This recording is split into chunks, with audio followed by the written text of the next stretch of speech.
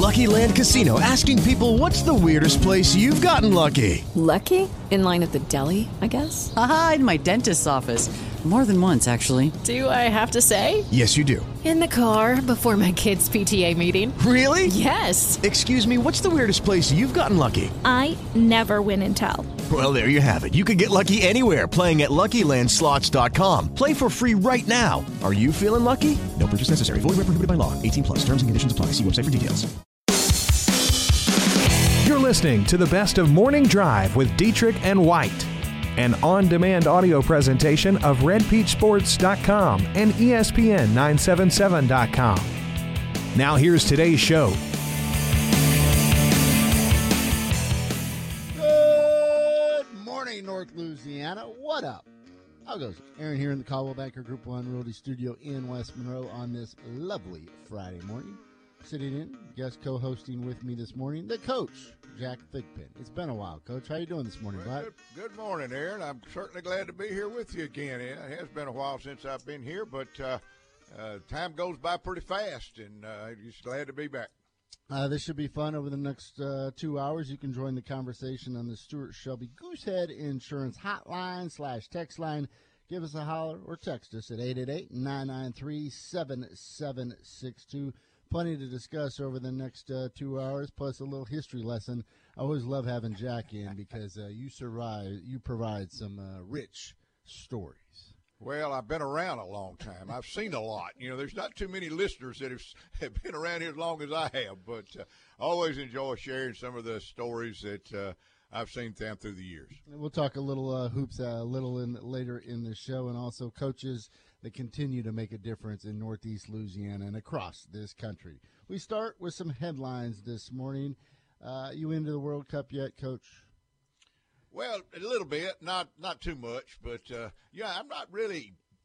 I can't really grasp the soccer too much. I enjoy it, but there's so many things going on out there that I really don't understand. But I think the more you watch it, the better you understand it. And, boy, it's a worldwide game, though, isn't it? Everybody's into it worldwide. So over the course of your illustrious career, of course, in the high school and college ranks, and I know you dabbled at a couple other sports besides basketball, soccer was never a part of that. No, it really wasn't. Of course, as a matter of fact, back when I was growing up, there was no soccer, except maybe across the pond, as they say. But around here, nobody played soccer. Now, of course, it's all the little kids starting to play soccer all over the country, and, which I think is great because it's a great sport for physical fitness, running. Everybody gets involved in it. You can play no matter what size you are. You don't have to be big and strong and all that kind of stuff to play. So I think it's a great sport, particularly for young people to get started in athletics. But back when I was going through, there was no soccer. Nobody even knew what it was. World Cup is underway. There was 3 games yesterday. Nothing really noteworthy that I could tell. There was 10 total goals scored today, though. It gets a little exciting. We got Portugal versus Spain. Coach, I've said I'm going to make more of an effort to check out the World Cup this year, just considering I feel like I need to. Well, you do. What about you? You don't need to? Well, I'm not going to be back on the show to talk about soccer, but you need to keep up with what's going on. U.S. Open continues, and right now the golf course continues to win. We had this long argument yesterday and, of course, over the last week. Do we want to see a course that challenges the world's best golfers, or do we want to see them out there with some shot-making skills and put up some ridiculous numbers? Well, we got the answer in this U.S. Open is they continue to struggle. The highest U.S. Open average in 25 years. 29 players failed to break 80 in the first round. The first round scoring average was 76.19.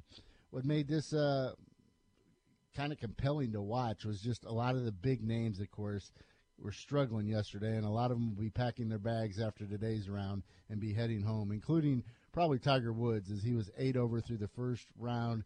And, of course, he has his yacht sitting out there. So much for that yacht giving him a decided advantage, Coach, for this U.S. Open. Well, it certainly is a tough course they're playing, no question about it. And, of course, Tiger, he captures the golf attention no matter where he is. It seems like that's the first thing people talk about when they talk about the golf is Tiger. How did Tiger do? Is Tiger coming back? This and that and the other about Tiger. So I think it's good for golf to at least have him playing again, and people can talk again about it. But before you get off of golf, there's a big tournament going on at Squire Creek right now. Yes. The 46 Southern Junior Championship going on. Young people, I think it's like 14 to 18 years old, 15 to 18 years old, I think men or young men. They're out there at Squire Creek playing from all over. I was talking to a guy the other day. He was telling me they had a young man from Dallas who's about 15 years old and 6'6", playing golf. I said, he's in the wrong sport. He needs to be in the gym. But it kind of reminds me, you're talking about little stories. Kyle Williamson, the defensive tackle, Kyle Williams, yes, Williamson. His uncle is a barber over in Ruston. Cut my hair for a while, and Williamson Kyle was in junior high and early in his high school career, and the barber was a big golfer. And, of course, Kyle was playing baseball and playing football, and the golfer who was his uncle kept telling me, he said, I keep telling Kyle he doesn't need to be playing football. He doesn't need to be playing baseball. He needs to be out on that golf course, because if he would really work at golf, he could make some money playing golf. He doesn't need to be playing football. Well, of course, Kyle didn't take his uncle's advice, thank goodness, and he's making a ton of money playing football now for the Buffalo Bills. But a great sport and a great tournament going on out there at Squire Creek. I followed Kyle around for a round one day, and just for a big man, the touch that he had around the green, of course, he could crush the ball also. I think he's near a scratch golfer right now. Kyle Williams, of course, his mini camp's wrapping up with Buffalo. In terms of the U.S. Open, right now they are underway. Russell Henley now leading the way. He's off early on the course. He is 2 under for the day, 3 over for the tournament. The big story in the first round, besides, of course, the conditions of the U.S. Open, Dustin Johnson, the world's #1 player, with a solid round. He was 1 under through the first round. He was tied with 3 others for first place. Some of the big names that I mentioned, Jordan Spieth, a 78, the worst score in the majors that he has had. He triple bogeyed the second hole, got off to a horrible start.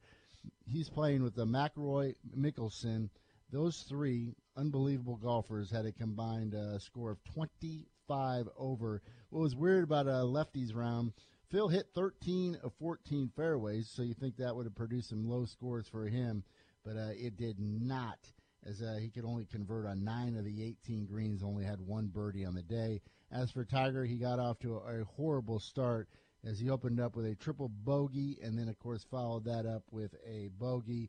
So he was 4 over through 2 holes, something us weekend hackers, of course, are accustomed to. Local tie-ins, Sam Burns, of course, over there in Shreveport. He continues to have an impressive rookie campaign. He had birdies 3 of his final 5 holes, including on number 18. He had a 418-yard drive, Coach. Wow. That's hitting it, isn't it? Yeah, he finished the first round tied for 6th place. He is back on the course. He is 1 over for the day. Right now he's dropped back a little bit, as he is 2 over for the day, of course, and is tied for 12th place. The cool story we had on yesterday, Roy Lang from the Shreveport Times, caddying this week for Philip Barbaret, a former Bird product over there in Shreveport. They've had a long relationship. Of course, Roy, a very good golfer in his own right, covering Philip Barbaret, so he said, hey, can you be on my bag for the U.S. Open? They got off to a pretty good start. They were just 2 over through the first 9 holes, but unfortunately for Roy and Philip, 5 bogeys, a double bogey, a triple bogey in the last 9. They kind of fall back, and they are now at 143rd in the 156-man field. One of the best stories, or one of the worst stories of the day, featured the amateur, Scott Gregory.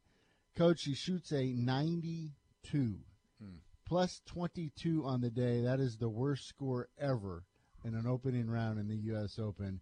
If you're Scott Gregory, do you limp back out there today and try to finish this thing out? Oh, I think you do. You don't quit. You keep going, and, that's just one of those days. He had one of those days, and he'll remember that for a long, long time. But he'll probably get it together. If he's playing in that tournament, that's right, he's got to be a good golfer. Driving home last night, continued to hear broadcasters, and they were like, well, I could shoot a 92 in those conditions and on that course.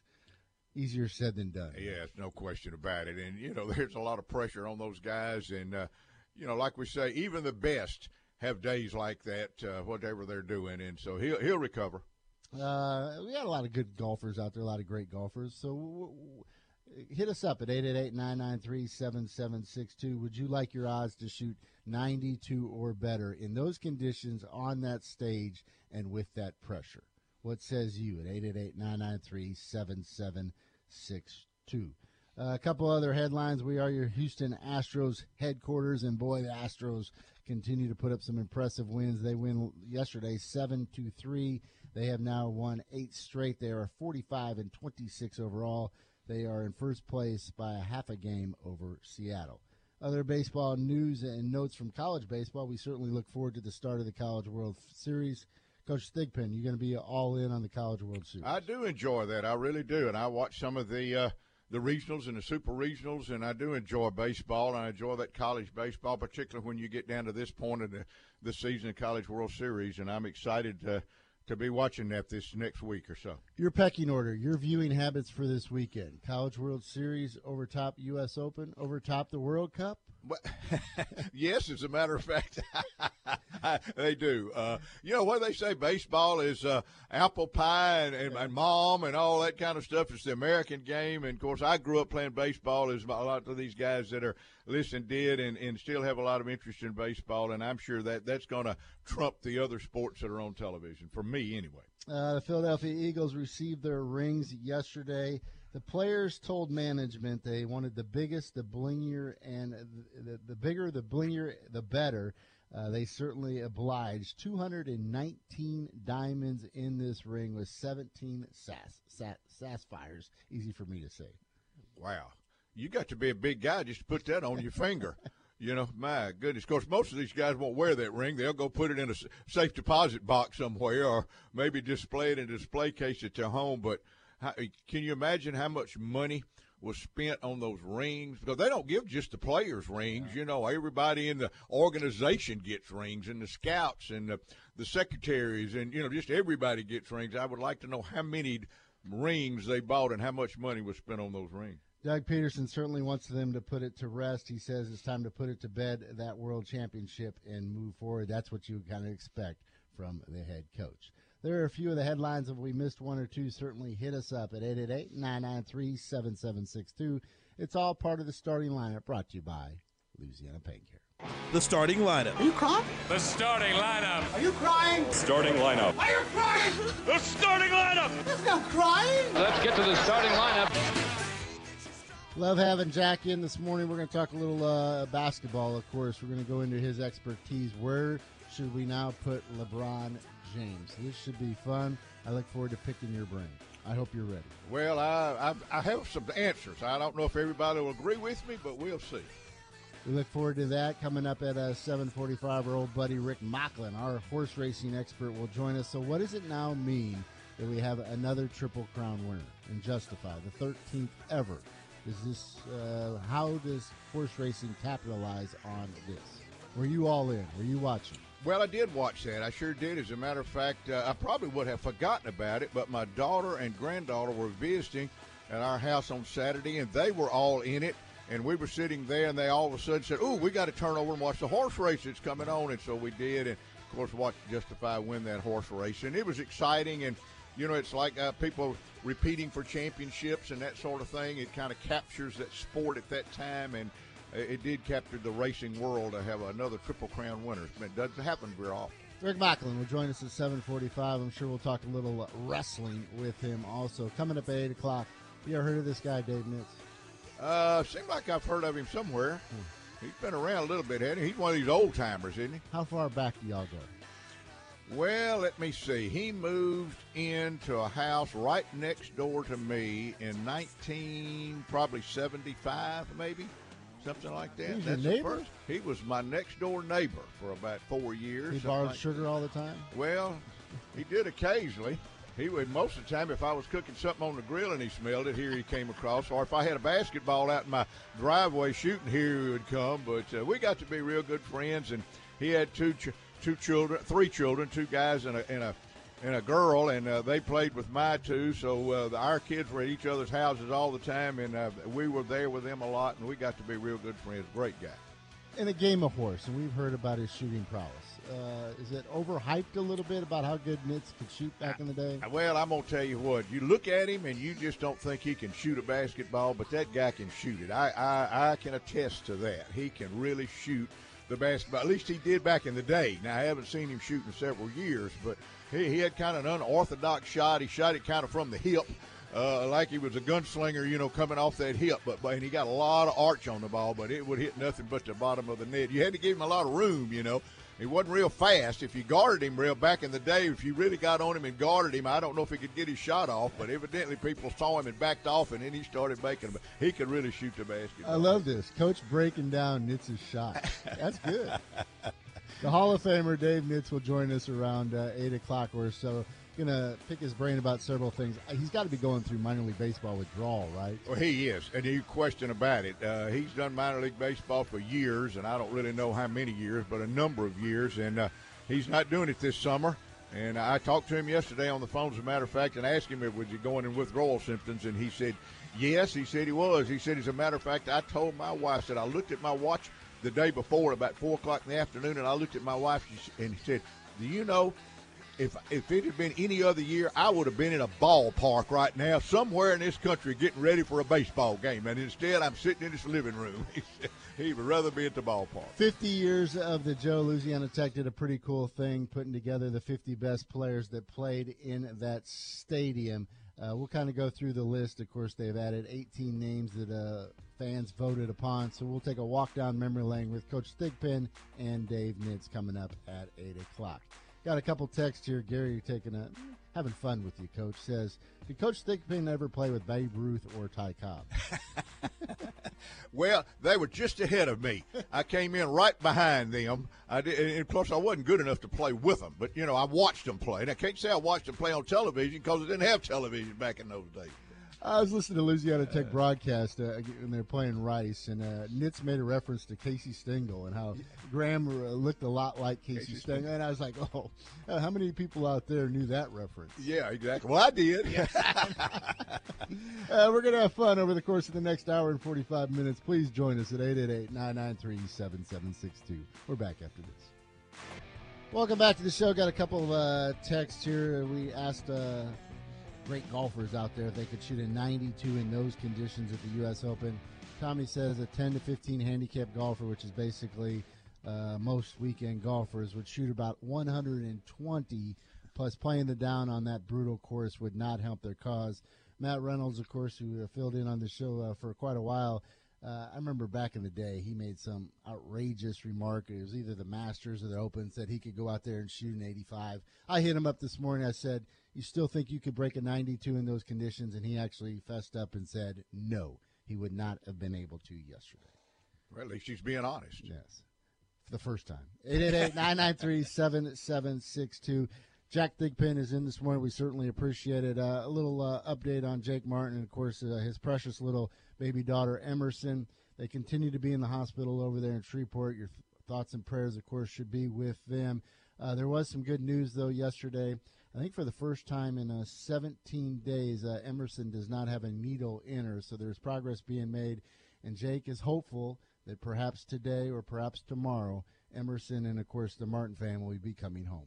Well, I certainly hope so. That's just devastating when you look forward to having your first child. You get all excited, and then some complications hit. It's just got to be devastating on them, Jake and his wife and the family. But certainly our prayers are with them, and certainly hope that she'll be home, and they'll be home with their precious little baby here before long. We certainly are happy that Jack is in here this morning. I want to pick your brain about a number of things, Coach. And let's start, of course, with some hoops, your expertise. Were you all invested? Were you fully invested in the NBA playoffs this year and, of course, the finals? I did. I did enjoy it. I'm not a real big NBA watcher or a big fan during the course of the regular season. Of course, I'd rather watch college and high school ball during the course of the year. But then once the playoffs hit and the college and high school and all are over with, and I'll start tuning in, and I enjoy the way that Golden State plays. I was pulling for them, and a lot of people say, well, they got so many great players and this and that and the other, and that's true. but just the way they play the game. They share the ball, and they got a lot of players, and I like their style of play. And for that reason, I enjoy watching them play. A great team, a team for the ages. I think it's got to be in there. They got to do a little bit more. They're just getting started. If you can compare that team with other teams in the past, but I think there certainly are certainly the best now, obviously, and they will go down in history as one of the best. An incredibly tremendous outside shooting team to be able to watch that, and as a coach, what that must be like. But knowing you live and die by the 3-ball. Well, you do live and die by the 3-point ball, and it can hurt you a lot of times, and it does. Even Golden State sometimes. Steph Curry's off a lot some nights where he can't make one. But, you got Klay Thompson that can shoot it. You got Steph that can shoot it. And then, arguably, in my opinion, one of the best basketball players playing right now, Kevin Durant, I mean, he's just phenomenal. 7 foot, bringing the ball down the floor, playing like he's a guard out there. So there's so many different weapons. And you got Draymond Green, who a lot of people maybe not like him because of his attitude, and I wish he would tone it down a little bit. But he's such a competitor, and he brings that competitive spirit to that team. And, he battles you on defense. He'll battle you on rebounds. He does the little things that people may not see that causes that team to rise to a different level. So there's so many parts to making a championship team, and Golden State's just about got all the parts. There wasn't much drama, of course, in the NBA Finals. Golden State takes care of Cleveland 4-0. So basically you're saying you start watching the NBA when they start playing defense. Well, that's true. You're right. The NBA season is so long. It's so wear and tear on these guys. The travel is terrible. It's just hard to get up to play every night and the way they play and so forth. And I think some of the teams kind of, I hate to say this, but I don't think they put their full effort in during the course of the season. But then when it gets down to the playoffs, that's a different game. They step their level up. They play a lot better. They do play better defense. And I think it's more enjoyable for me anyway to watch when the playoffs start. You know more basketball than all of us, and, of course, you've certainly seen more hoops than we have. Everybody wants to put into historical perspective what LeBron James has done over the course of the last decade or so. As you watch his game, and, of course, comparisons are being made, where do you see LeBron?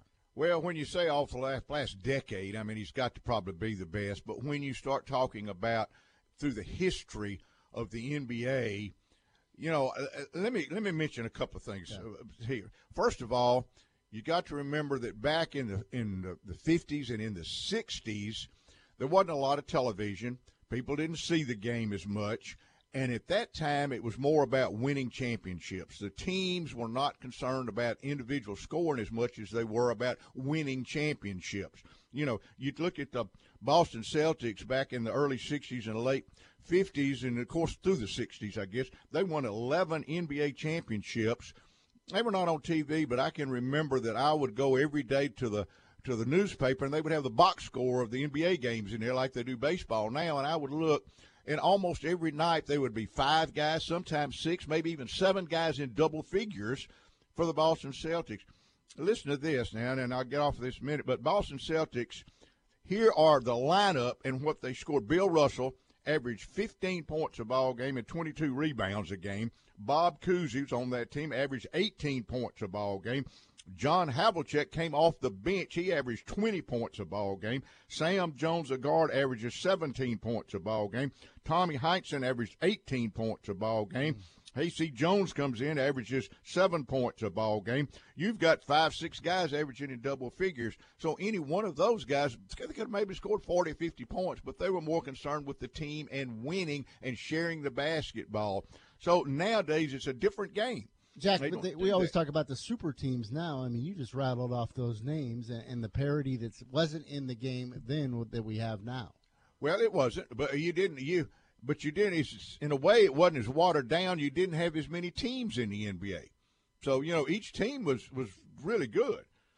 Then let's jump to another situation here. Back in those days, these guys weren't getting paid that much. They had to have jobs in the off season just to make money. They didn't train like the guys train now. As a matter of fact, when I was growing up, and I don't really know when it got started, but when I was growing up, basketball players and baseball players did not lift weights because the theory was that it would hurt your shot, it would hurt your swing in baseball, or be able to throw the ball in baseball. So those guys did not lift weights. They didn't train like these athletes do now. But you take these guys that I just mentioned, you put them on a training regimen where they didn't have to have a second job. They made enough money where they could spend their off time in the gym, 4 or 5 hours a day. They were lifting weights all year. They were in that gym working on their quickness and their agility and all that. What kind of athletes would they have been? So, it's hard to compare. You compare LeBron James to John Havlicek, and John Havlicek played the game without ever lifting weights, without ever training that much as far as that part of the game. Had to have a second job in the off season. And you take LeBron James, who lifts weights all the time, is in the gym every day, all year. It's hard to compare those players. So I think you kind of look at how these guys did at the time that they played. And then also, what is your criteria for the best player? Is it points? Is it the guy that scored the most points? Does that make him the best player? What about the guy that had the most rebounds? Is he considered the best player? How about the guy that did everything? Well, LeBron did all those, though. Do what? LeBron does all those. Well, he does. But wait a minute. I'm going to compare him with what the other guys did. What about winning championships? Does that make it that criteria to be a champion? To winning championships? How about assists? I don't know. How is your criteria? What is your criteria for? All right, you mentioned. Let's go to real quick. We got Ronnie on the Stuart Shelby Goosehead hotline. Ronnie, what's on your mind this morning, bud? Hey, I got a question for Coach. What do you think when you hear today a player called a two-way player? Back when I was growing up, those were called basketball players. That's a good point. That is a very good point. I'll tell you a really quick story about that. You talk about two-way players. Charles Barkley told Scotty Robertson, and of course he coached in the NBA for a long time, former Tech player. He was assistant coach with the Phoenix Suns when Charles Barkley was playing for Phoenix, and he tells this story that Charles Barkley was playing against somebody. I don't remember who he was, but whoever Charles Barkley was playing against was scoring on Charles. I mean, every time he get the ball, the guy would score. They call timeout. They come to the bench. Cotton Fitzsimmons was the head coach. He looks up at Charles Barkley and says, "Charles, you're killing us out there. You've got to play defense. This guy you're guarding is killing us, man. You've got to play defense." Charles Barkley looked up at Cotton Fitzsimmons and says, "Coach, do you want me to play offense or do you want me to play defense?" He said, "I can't do both."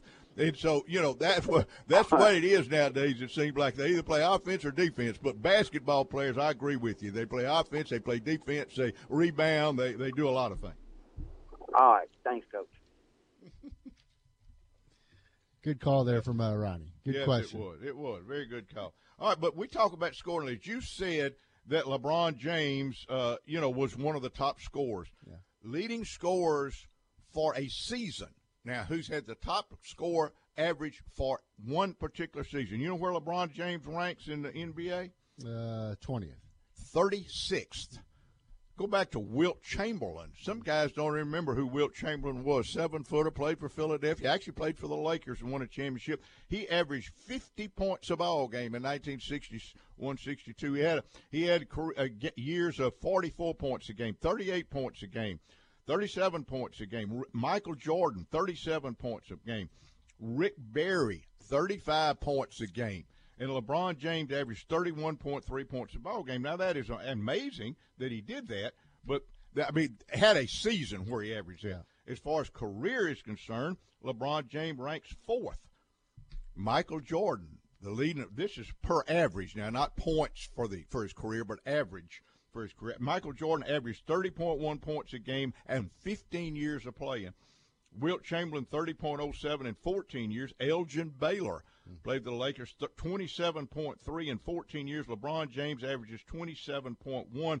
Kevin Durant, 27.1. So you look at that, there's a difference. You're talking about scoring. How about championships won? Let's take a timeout. Coming up next, we'll dive into that. As I can tell, Jack's getting a little fired up.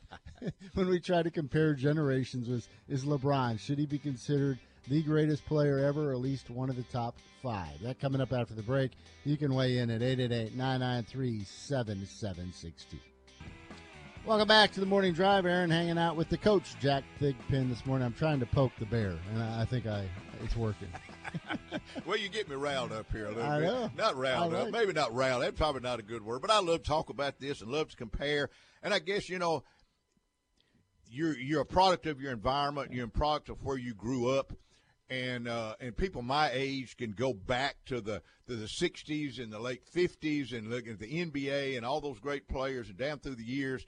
And people nowadays, they can't see that. They don't have that perspective. Get caught up in the moment. They that's a good part. Get caught up in the moment. And LeBron James, and no question, LeBron James is an outstanding basketball player. He's just a physical specimen, as we talked about off the air. He's just such a, physical person, and he's worked hard. He's got great work ethic. He's improved his game. He shoots the ball well, and you've got to rank him as one of the best. But when you start comparing a guy that played in the 60s to a guy that played now, it's just almost like, you can't hardly compare them. Before we get back to LeBron and trying to compare him to some of the all-time greats, Daryl has a question on the Stuart Shelby Goosehead hotline/text line. He says, ask Coach, what player from Summerfield played pro ball for the Cincinnati Royals?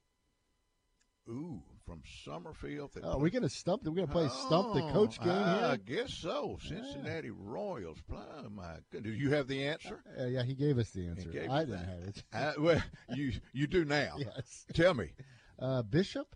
Charlie Bishop. Well, he actually got cut. He did get drafted by the Cincinnati Royals. That's a great question. 7-footer from Summerfield, came to Louisiana Tech, had a great career at Louisiana Tech, got drafted by the Cincinnati Royals, went up there, and he may have played for a little while. I don't know. He didn't play very long in the NBA, but you're right. That is a great question, and super. I like this game. Stump the Coach. Oh, my Stump goodness. Coach Thigpen. Hit us up. 888-993-7762. Should have known that. All right. You're doing your research over there, and we're making comparisons with LeBron. What other player from the past can make a solid argument? Okay. How about we talked about what's your criteria for classifying great players? One of the things is championships won, and that's always brought up. Won championships. Listen to this. Bill Russell played for the Celtics back in the 50s and 60s. He played in the NBA for 13 years. He won 11 NBA championships in 13 years. His supporting cast was a little better, though, than LeBron's. His supporting cast was better. You're exactly right. I agree with that. But nobody, in my opinion, nobody wins championships unless you have a pretty good supporting cast. And, another thing is the way the game is played right now, it's spread out. Give the ball to LeBron, everybody stands, and he plays one-on-one. If they played the game the way the Celtics played it in the 60s, LeBron James might not have those 40-point games and 50-point games, but those other guys on their team may increase their average, and they may even be better players than what we think they are. They don't get a chance sometimes to score and shoot and do other things because LeBron's doing everything. So, to me, we've taken a team game and individualized it, and I think it needs to get back to the team game. But then you look at those Celtics teams, Sam Jones won 10 championships in 12 years, and you can just keep going right on down the line as the Celtics won 11 championships back in those days. But then, now listen to this. Here's one. How many championships has Robert Horry won? 7 NBA championships in 16 years. Yeah. He won 2 with Houston, 3 with the Lakers, and 2 with the Spurs. So when you start comparing championships, there's a guy. Michael Jordan, we all talk about, has won 6 championships, and everybody thinks he's won the most there is. But then we go back and we look at all those Celtics guys that won 9, 10, 8 championships during those years. There are actually 4 guys that have won 6 championships. Bob Cousy for the Celtics back in the day. Kareem Abdul-Jabbar won. Michael Jordan and Scottie Pippen all won 6 championships. And then there's several guys that have won 5 championships, including Magic Johnson, Dennis Rodman, Steve Kerr. How about him for the Bulls? Won 3 with the Bulls and 2 with the Spurs. Well, LeBron could certainly help his numbers if he just leaves and then goes and joins and becomes a mega team, whether it's in Houston or Philadelphia or L.A.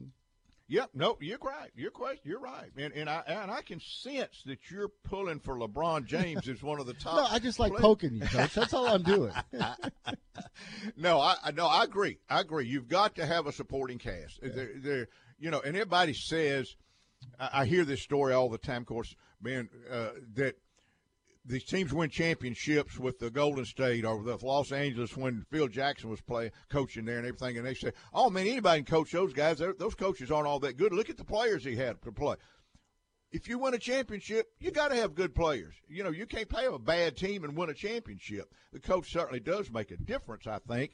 But, if you win championships, you're going to have good players. And you're right, LeBron James did. He goes to Miami and surrounds himself with some little bit better players and wins the championship. Of course, he won it in Cleveland a couple of years ago with his. But then I go back to the fact is I think some of those guys are probably better basketball players than what maybe they get credit for, because LeBron James is the star and all the attention is built on him, and he's out there doing everything himself. Not everything, but a lot by himself. And a lot of times I see the game where everybody spreads out, LeBron plays one-on-one, everybody stands and looks instead of, getting involved in what's going on.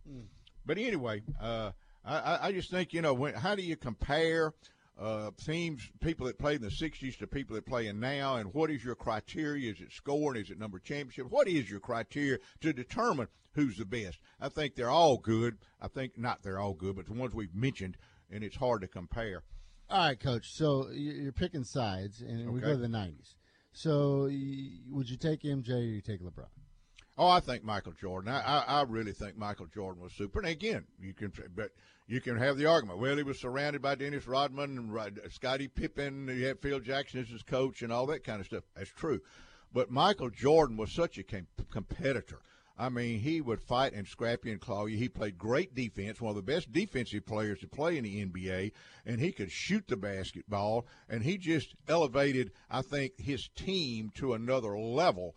And I like him. I like the way he played, his style of play. Even though, again, I'm not saying that LeBron James is not one of the best. I'm just saying that we've got to look at some of these other guys and not just give the star to LeBron James because he's playing now. The way that thing unfolded, and, of course, LeBron with this cast in the post-game interview, what did you make of that? Well, I don't know. I really think that LeBron James probably hurt his hand. Again, you got to keep your emotions intact, and it's tough for some of these guys to do, and I can understand that. And I really think that LeBron probably gave up the ship there after the third game, and they were down 3-0. And we mentioned that earlier. We were talking about, in the press conference, he was, laughing and having a good time, and I think he just probably had just kind of given up. And then the fact that it was going to happen. Yeah, just thinking, well, there's no way we're going to come back and win 4 straight after losing the first 3. But he probably did have a hurt hand. There's no question. I mean, I don't think I don't know if it was hurt as bad as he said, but I don't know. I'm not one to say. But, he probably did have his hand. As a coach, the way that thing unfolded after Game 1, at the end of Game 1, and, of course, an opportunity for the Cavaliers really to steal a game, and maybe it would have changed the complexion or at least extended the series a little bit longer. For a professional athlete to have basically a brain fart like J.R. Smith had. Well, that was tough. And, that should not have happened. I mean, you've just got to know the score of the game. I know you can get confused sometimes. And, you think it's a 1-point game and it's tied or vice, whatever the situation is. And you can get confused a little bit about that. And obviously he was. But, at that point in time, you're lining up for a free throw. You've got to look at the scoreboards. You got to see what the score is. You got to see what your time is. That's just something that's just what you do. And for him to have done that, it did. It was an opportunity for them to possibly have won the game. There's no guarantee, but he did have an opportunity to get a shot off that could have won the game, and he didn't do it.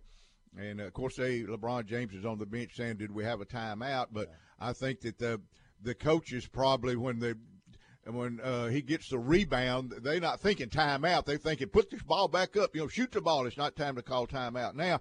But then he doesn't do it, and then it's too late to call timeout. So it was just a misfortunate situation. But, yeah, you're right. I think had they won that game, it would have changed the series some. I don't think that Cleveland would have won the series. I think that Golden State probably would have continued to win the series, but at least Cleveland would have won a game or two in there. We'll talk some more hoops in the 8 o'clock hour. Coming up next, how about a little horse racing? What does this mean with Justify winning the Triple Crown? Our man, Rick Macklin, joins us after the break. And then at 8 o'clock, the Hall of Famer from Louisiana Tech, Dave Nitz, joins us. We'll take a walk down memory lane with him and Coach Thigpen. The Morning Drive is back after this. Jack, I got goosebumps over here. How good a call was that? That was awesome. Wow. Justify, of course, winning a Triple Crown. And, of course, our race horsing expert, one of our favorite guests, joins us on the Stuart Shelby Goosehead Insurance Hotline, that being Rick Macklin. Rick, how you doing this morning, bud? Aaron, doing great. Glad to be on with you and Coach Jack this morning to talk a little horse racing because as Larry Colmus, who is the announcer for the NBC Triple Crown coverage, said, Justify is now immortal. And as you had mentioned that the race call gave you goosebumps, Larry Colmus is now the premier race caller in the country. He, of course, took over the Triple Crown calling duties for Tom Durkin, who had decided it was time for him to retire. But it's got to be an unbelievable honor to call a race like that and to be able to witness in person and describe what a horse like Justify is doing. And Larry Colmus has actually called the last two Triple Crown winners, of course, American Pharaoh and now Justify. So horse racing has seen some really good things happen in the last couple of years. And from a guy that's done a lot of track announcing yourself, Larry Colmus, he certainly hit that one out of the ballpark, even if he had a line or two that was probably prepared for that. That was incredible. Well, he probably did script it, but I tell you what I did learn. When I was announcing, I actually went to Gulfstream Park to spend a day with Tom Durkin, who at that time was my favorite announcer ever. And Tom showed me a notebook that he would use, and he had little 2, 3, 4-word descriptions of things. And he would look at a race, and he would try and determine how he thought the race would set up, which it always doesn't go that way. But he would pick out certain terminology to use for certain horses. So I learned that was okay to do that because this, at the time, was the premier race caller in the country. And he showed me how he picked things because, you hope that you can call up some of the best lines ever, but sometimes without thinking about it, you'll miss saying something that is really good or you say the wrong thing because sometimes things come out that you don't want to really say. But, yeah, it was probably scripted, and as we mentioned, Larry Colmus did an unbelievable job. All right, Rick, big picture, and I think we had this discussion when American Pharaoh won, of course, the Triple Crown. How does horse racing capitalize on this? Well, this is good for horse racing in the sense that it increased interest in horse racing, of course, as Justified was coming up to the Triple Crown.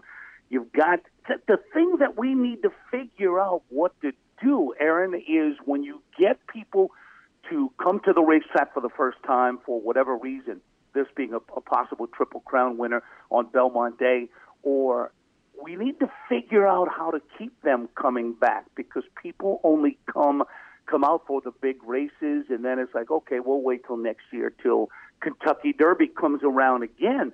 We've got to figure out how to keep them there. I know Louisiana Downs had a great day on Belmont Day. David Heitzman is a good friend of mine, and he's the racing secretary there. And we talked about it, and he told me about how big a crowd and how the interest was. But after it's over, it's like it goes back to like it was. So marketing departments of racetracks have to figure out how do you keep that interest once it's built to that point. So this is something obviously we haven't come up with yet. Well, the 13th time there's been a Triple Crown winner, but of course it just happened a few years ago with American Pharaoh. Does it lose a little bit of its luster, the fact that it just happened a few years ago? I don't think it does because good horses generate a lot of interest. American Pharaoh was a great horse, and he, of course, made a lot of fans. Justify what he accomplished, Aaron, in a short time, having his first race in mid-February, and by the beginning of June, being an undefeated Triple Crown. This horse accomplished so much in such a short time that, yeah, I think the description of him being immortal kind of fits. This horse was not supposed to be able to do this, was not supposed to be able to accomplish that.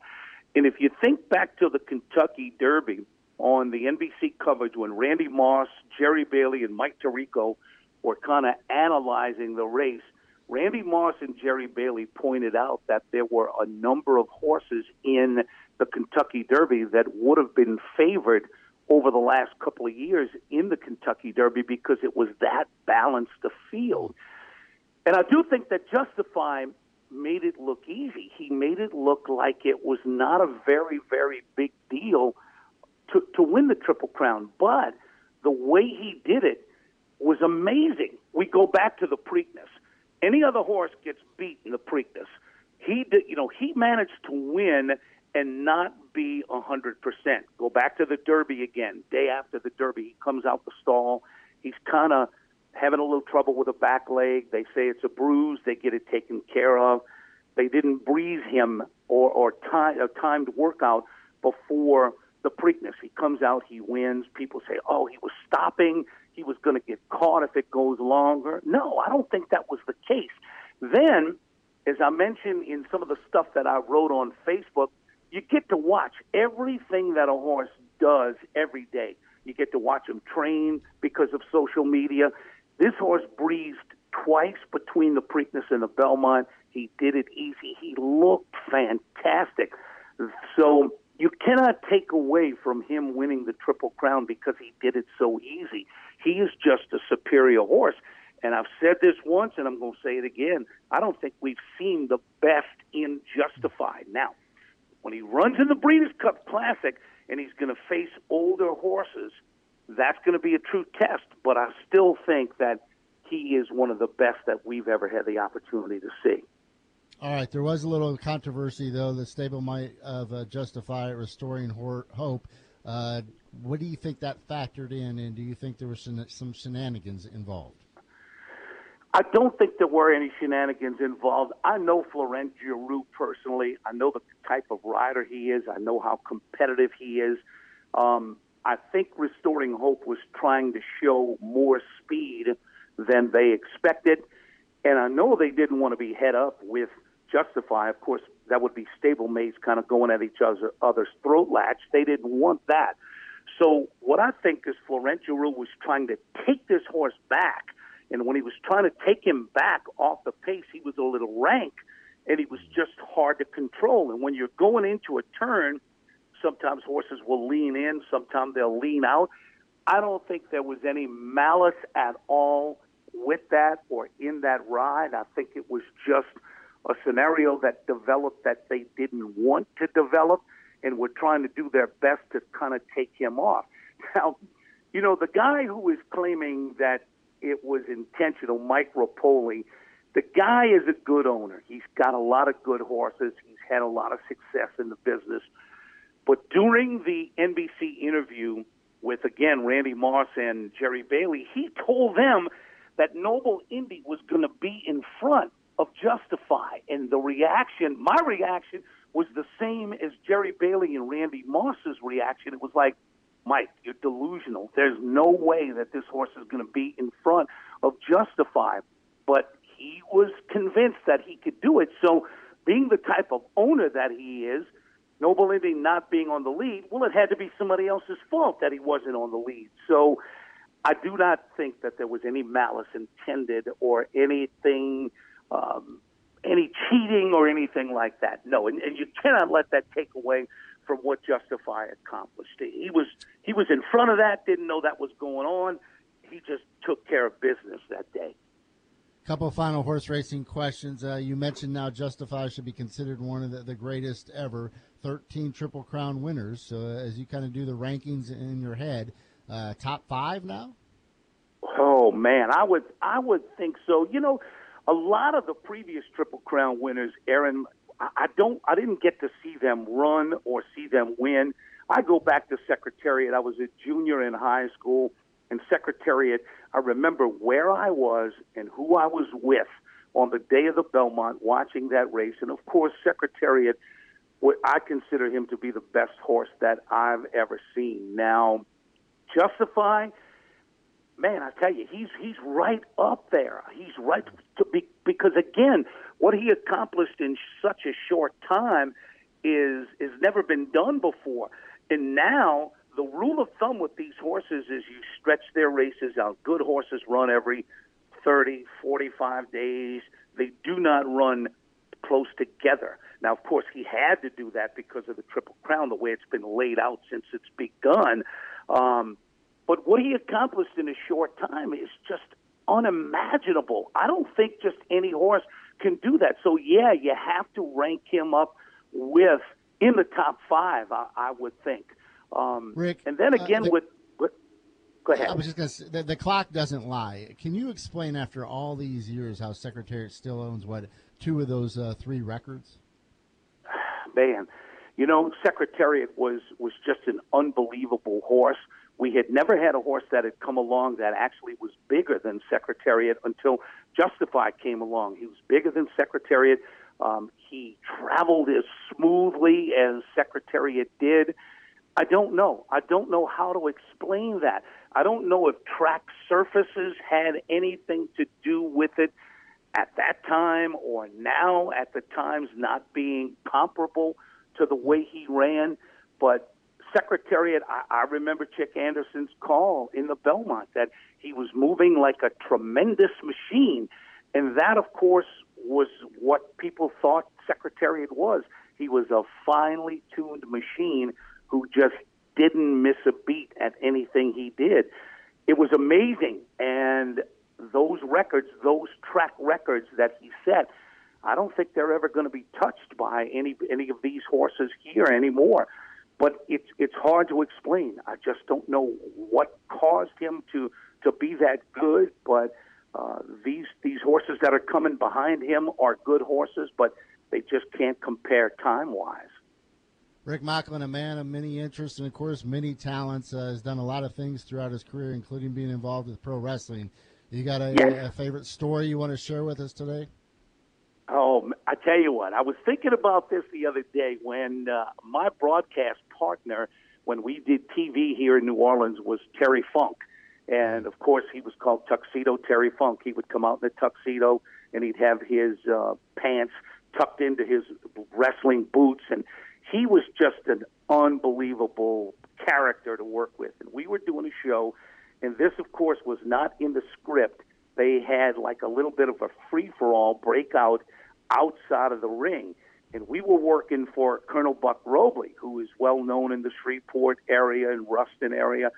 And this free-for-all breaks out, and Terry Funk looks at me, and he goes, "Come on, let's go join in." And I said, "Terry, I'm not going to do that." He goes, "Come on, man, I'm a has-been, and I'm going to do it." I said, "Terry, I was and never was, and I'm sure not going out there and getting anything like that." But I could go on and on with some of the characters of how they were, and inside and outside of the ring, some of the guys they kind of were in character all the time, and some were just the nicest guys in the world, and some personalities not so nice, but it was fun.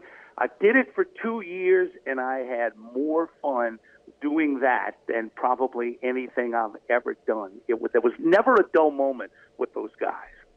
You're a musician, a songwriter now. What's going on? Where can we see you at? And do you ever plan to be back up here in North Louisiana? Well, I'd love to be back up at North Louisiana. I played a couple of times at the El Dorado Casino, and I'd love to be back up there. But this week, just to give you an example, there is a festival in Metairie, Louisiana called the Harbor Fest, which benefits the St. Michael's Special School. This is the 3rd annual Harbor Fest, and we close out the festival tomorrow night playing from 6 to 10. And I am just so happy at the level that my band has gotten to over the last 3 years. I have some fantastic musicians that play with me.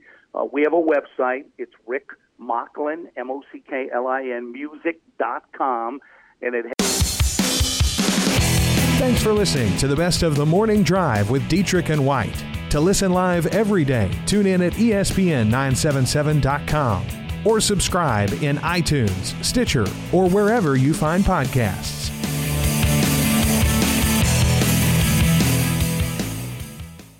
With Lucky Land Slots, you can get lucky just about anywhere. Dearly beloved, we are gathered here today to... Has anyone seen the bride and groom? Sorry, we're here. We were getting lucky in the limo and we lost track of time. No, Lucky Land Casino, with cash prizes that add up quicker than a guest registry. In that case, I pronounce you lucky. Play for free at LuckyLandSlots.com. Daily bonuses are waiting. No purchase necessary. Void where prohibited by law. 18+. Terms and conditions apply. See website for details. Tax day is coming. Oh, no. But if you sign up for Robinhood Gold's IRA with a 3% match, you can get up to $195 for the 2023 tax year. Oh, yeah. Sign up at Robinhood.com/boost by tax day to get the biggest contribution match on the market. Subscription fees apply. Investing involves risk. 3% match requires gold for 1 year from first match. Must keep IRA for 5 years. Robinhood Financial, LLC, member SIPC.